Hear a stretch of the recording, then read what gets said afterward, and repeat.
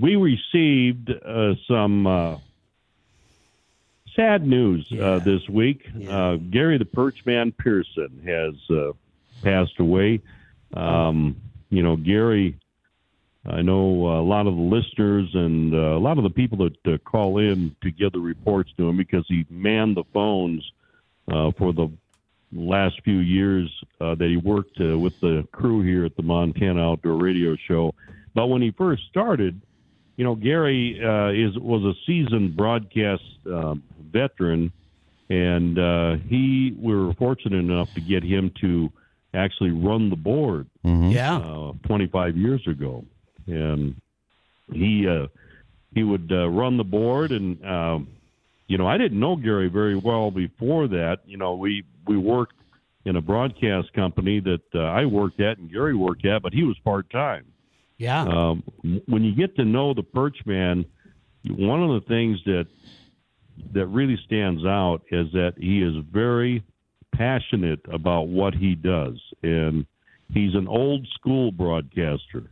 Yeah. He's a guy that, nowadays most of the radio stations are doing voice tracking and things like that. He's like the old radio guy where you had live disc jockeys 24/7, and just a great guy to be around. And so Perch, as we affectionately called him. In fact, I remember when you call his cell phone and you get his voicemail, they say, "You've reached Gary the Perch Man Pearson." Right. He was pretty proud of that handle. And so then Gary worked with us as the director. Then all of a sudden, Gary's kind of an old hippie, rock and roll hippie from the 60s. And all of a sudden he says, "Captain, I think I want to go to cooking school. Yeah, I'm going to be a chef." Right. And, Gary passed away. He was around 76, 77 years old. Yeah, I think his 77th birthday is coming up in a couple weeks. I'm not positive. Yeah, I was shocked by that because he was such a vibrant guy, and just loved rock and roll, real cool daddy. And you never would have thought that, he was getting up there. And just he was a joy to work with. So keep in mind, he was probably in his 60s when he told me he was going to go. Yeah. Pretty close. That was about almost 20 years ago, I think. Yeah, how many people in the 60s decide, I think I'll make a little career change. He'll be a chef. He was so cool. So off he went to Seattle. Yeah. And then he came back, fortunately for us, and by that time, the director had embedded himself. It's kind of like Jay Leno, and Conan, the show.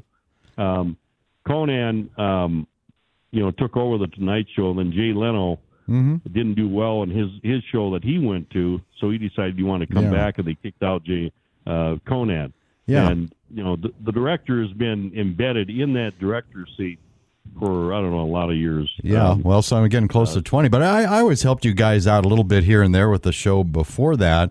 The difference is that once I took Gary's position, you actually started paying me, which I thought was nice. Wow, you get paid, huh? I'll be down. No, not much, but, Tuppence. But then Gary came back. Yeah, he did. Gary's a utility player. The chef gig did not go the direction he wanted, and so he came back to Missoula. Well, we needed somebody to do pretty much what Miguel is doing right now as far as handling the phones and doing all of that. There's a lot of juggling to. I think Miguel's job over there handling phones is tougher than being the studio operator on the other side of the console. But Gary did a great job with that too. Oh yeah, people just loved him, and I love all his little sayings. We'd be getting ready to go ahead and look at me. Let's rock and roll, man. Rock on. Rock on. 10-4. What was the other one he used to say to you, Captain? He'd say, "We're ready to play." We're ready to play. Yeah. Get everything set up. Technically, he'd look at me and say, "We're ready to play." So here we go. And I, for years, Miguel would pick him up at his house. Yeah. Gary was smart. He didn't have a car. Yeah.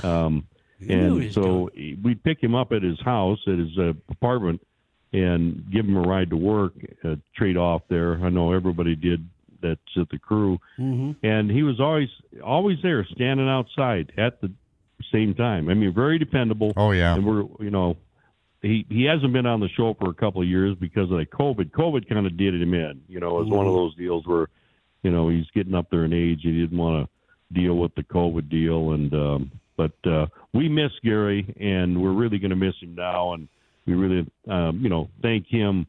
And I'm sure he's listening. For his contributions to the show over the years, very important to us. And I was thinking, since we started the show 25 years ago, we've had Sleeper. You remember Sleeper? He used to answer the phone. Yeah, he passed away. We had Walleye Wayne. He passed away. Legend there. And Mark Hinkle, right, who passed away, and then Carol, who was kind of part of the show a little bit. She passed away as well. So, you've been on the air long enough where you're losing people because of their age and because of their, anyway. Yeah, and for those of you that talk to Gary and want to pass on any condolences of that, you can email me, downrigger@montanooutdoor.com. We'll pass it on to his sister and family. So.